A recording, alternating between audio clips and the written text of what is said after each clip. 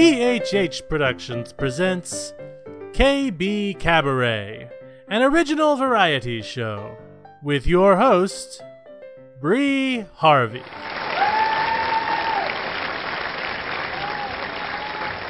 Hi, folks. Welcome to KB Cabaret. My name is Bree Harvey, head writer and producer of this show. KB Cabaret is a calabaloo of original skits, songs, poetry, and short stories. What's calabaloo, you ask? Magic, from a child's creative imagination. I was 5 when I coined that word, and it's been around my family ever since. The settings originate from my hometown, Parlor City, and the stories originate from people Names, who characters, are... places, and incidents either are products of the author's imagination or are used fictitiously.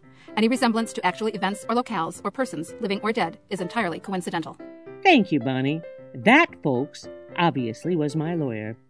Starring my friends, the Parlor City Players, Judy McMahon, Bonnie DeForest, Charles Berman, John Carey, John Montgomery, and myself, Bree Harvey. Welcome to our town, welcome to Parlor City, where our friends come out to play.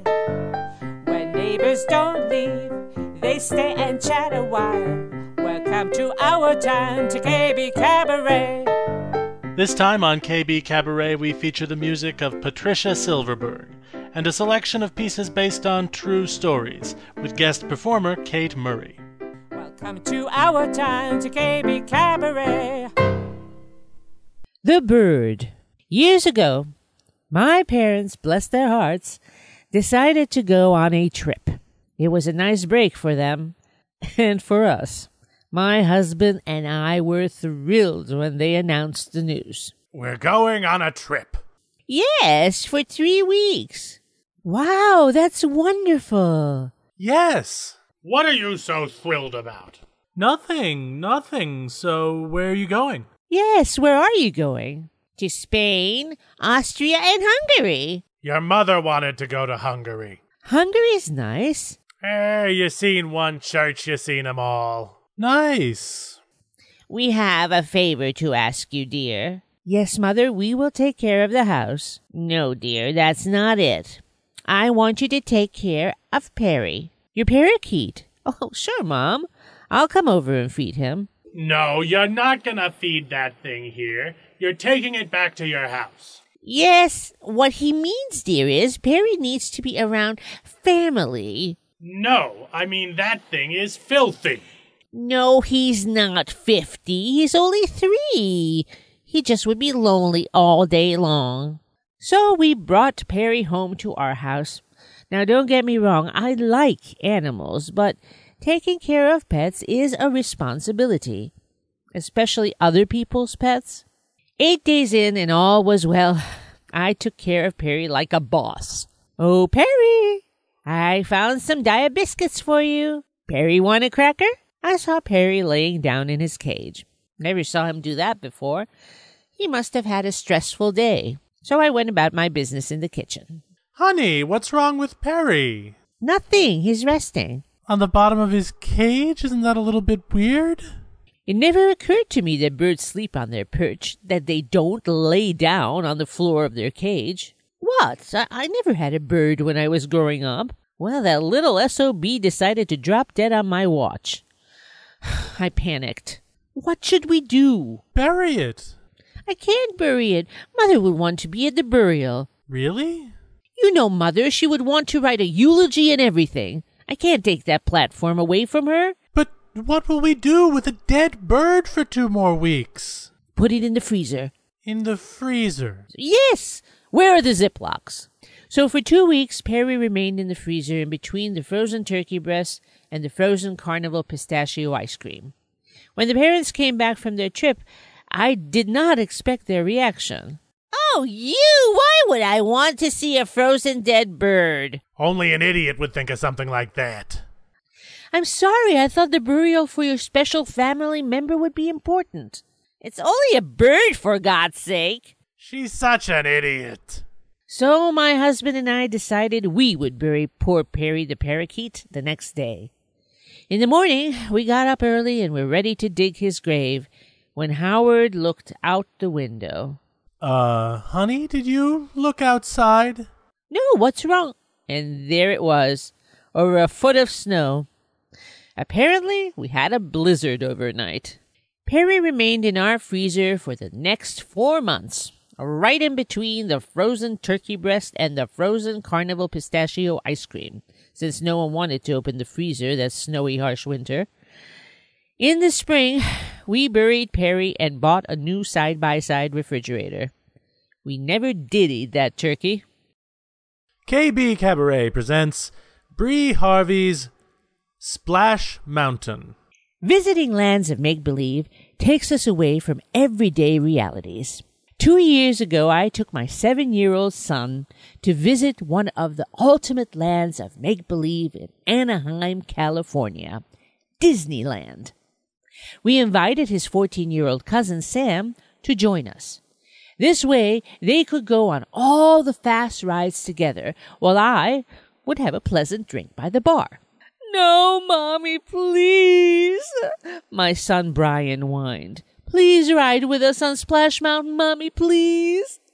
At the age of 38, I felt I was too old for this, but like a moron, I was cajoled and dragged into line of Disney belief. Over 500 people were waiting to visit these furry little animals of Splash Mountain. 60 minutes of waiting time from this point, the sign said. I looked up a huge 84-foot earthen-colored cement mountain with a sense of impending doom in the pit of my stomach. Splash Mountain, I recall, was based on a Disney film called Song of the South, which was a collaboration of short stories, Uncle Remus, Brer Rabbit, and Tar Baby. I used to read those stories to Brian countless numbers of times. My son even developed that rendition of the Hillbilly twang. Now, after 40 minutes, we were coming up to the warehouse part of the ride. The rows were formed into mazes so that 500 people were handled with utmost coordination. As we entered the dimly lit warehouse, I had to adjust my eyes to these new surroundings. There was a pleasant relief of coolness on our sweaty backs thanks to the air conditioning. California's sun can be ruthless in August. Zippity-doo-dah, zippity-ay, my, oh my, what a wonderful day, was blaring from the amplifiers within the boxes above. The huge rooms were stacked with crates plastered with quotes from the stories of Uncle Remus scrawled with yellowish chalk. "I'm gonna get you, Brer Rabbit, if it's the last thing I do." As we were moving closer to the ride, the sayings became more urgent. "Stay away from that old laughing place, or you'll end up rabbit stew." Zippity-doo-dah was now louder and more impending. During the most haunting doo-dah, the transport vehicle rolled downstream toward us. I reluctantly took a seat with the obviously naive boys in the rustic brown 9-seater log, and we embarked on our journey of foretold doom. Unexpectedly, we arrived into a tranquil forest of lush green foliage and multicolored flowers, azure sky, a crisp, clear, babbling brook full of joyous little critters, bunnies, piggies, geese, country bears, and bluebirds of happiness, singing in festive harmony. "How do you do? A mighty pleasant greeting. How do you do? Say it when you're meeting. How do you do? Da da da da da da da da." I'm leaning back on this pretty little log, the boy sitting in front of me, and I'm thinking, this is sweet, not scary as I imagined.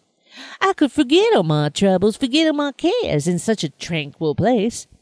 As I'm lulled in this utopian fantasy for about 2 minutes, we come across a mean old nasty bear setting up a trap for poor Brer Rabbit. "I'm gonna make some rabbit stew," he menacingly chuckles. The lights are now starting to fade from the comforting sunshine to a more sinister, shadowy darkness. The little mommy-daddy, along with the baby bunnies huddled up together, saying in a more anxious tone, What can poor Brer Rabbit do to keep from becoming rabbit stew? At this point, I'm starting to get a mighty bit anxious myself because my lulling log is climbing up a steep 45-degree angle hill, heading into a deeper, darker forest chock full of little furry, worried rodents all around me. Ahead I hear giggling. How can the boys possibly think this is funny? I wince as my knuckles were turning white from holding on to dear life. A miserable mama bunny on the right side of the hill foretells our impending doom. Stay away from the old laughing place, or you'll end up rabbit stew. We reach what I think is the apex, only to look down at a steamy, gloomy purgatory of briar patch. My senses have only a few split seconds to realize that my little boys and I are about to plunge 52.5 feet. Ah! We're gonna die! I yell out, my heart in my larynx, as a bright flash erupts in my face. Fortunately, we didn't meet our maker as I had expected. We just got soaked. Zippity-doo-dah is now blasting joyously at full force. Cheerful geese in fancy bright dresses welcome our return from hell. My son and his cousin are laughing and smiling, pointing out our drenched attire. As I climb out of the water-soaked log, I try to unglue my wet hair and my clothes from my person. That was awesome, Mom, my 7-year-old says, jumping up and down. May we buy the picture that they took of us coming down the mountain? Sam asked politely, pointing toward a vendor's booth. So, the flash I saw was not my life passing by after all. It was a smart capitalist ploy by the marketers of Kodak. They actually had the nerve to sell back our own 8x10 images for $19.95, not including tax or frame. While the boys in the photo looked semi-elated in a masochistic sort of way, I looked like I had witnessed a tragic homicide, mainly my own. I was humiliated. I swore never to go back on a ride like that again. I'm too old for this. A small voice rang out, 2 little words that stamped my fate. Mom, please. That day, we ended up going back 7 more zippity-doo-dah times. I was gonna die.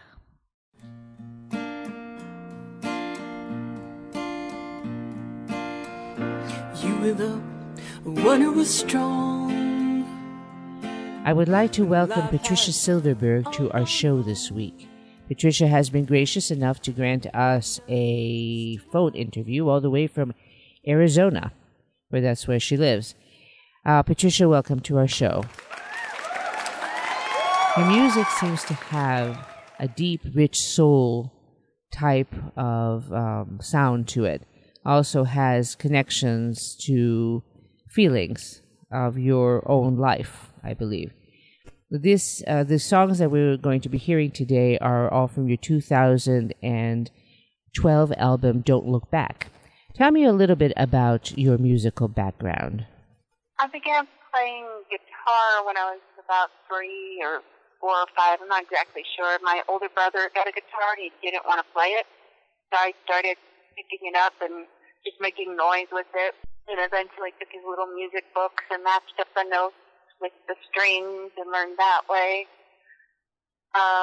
And then we had a little so-called garage band, but we lived in New York City, so we didn't actually have a garage. So we just practiced in our bedroom, and I got to play the drums. So it was my sister, my brother, and myself. And then I started playing more guitar, and in high school we had formal lessons, and I learned guitar theory, different. My teacher was classically trained. We learned, I already knew how to read basic music because I was also in school bands too, playing drums. But I learned more about chord theory and chord structure and finger picking and more formal education. And then my undergrad was in theater, so I took voice with people who worked on Broadway. My first voice teacher was the first female conductor on Broadway. She did, I think, Chicago and Camelot and some other shows. And then I studied at HB Studios, also in New York City, with Elizabeth Hodes. There's a lot of cabaret acts. Continued with guitar, and then I moved out here. Really wasn't doing much with it, and then just started doing open mics. And, everything just started coming together. I was walking around my guitar one day, and someone asked me to do some gigs, and I did, and it just took off from there. And now I'm studying classical. I'm studying classical piano, so it's enforcing even more of my theory and stuff, because I can actually, as opposed to a lot of musicians here, I can compose music more than just doing 3-chord songs. If you listen to my songs, I use a lot of different chord variations, like sevenths and suspendeds and alternate basses. Really take the time to craft my music. So the song that we are going to be hearing, Always There, what is this about? What inspired you? Always There is a song I actually wrote when I was much younger. I think I just finished undergrad school, and I was learning classical guitar. My teacher in high school taught us classical guitar. And it had a very intricate guitar pick. Because if you listen to it, it only has 3 chords.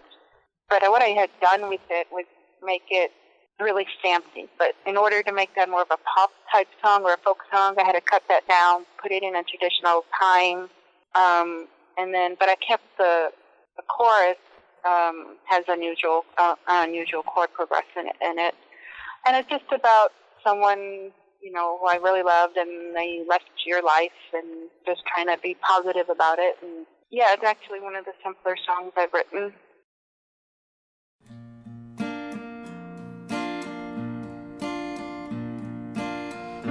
You were the one who was strong when life had all gone wrong. You understood how I feel. I knew the words I would heal.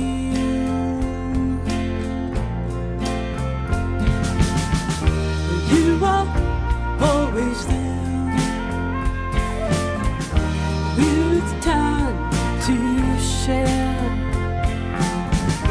you are always there.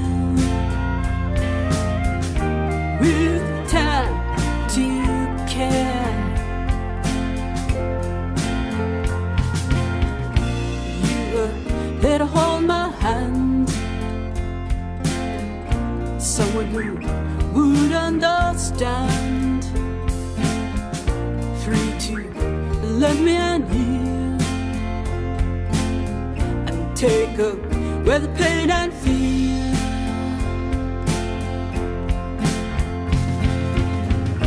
You are always there. With time to share, you are always there. With time to care. Times changed and you had to leave. One day I knew it would be so. Still I just can't believe why you had to go.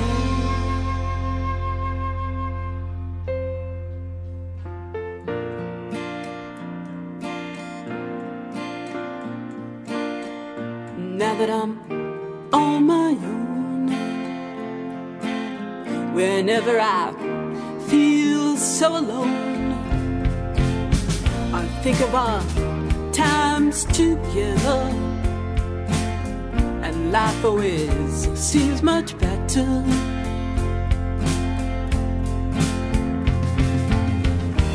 You are always there. Time to share, you are always there.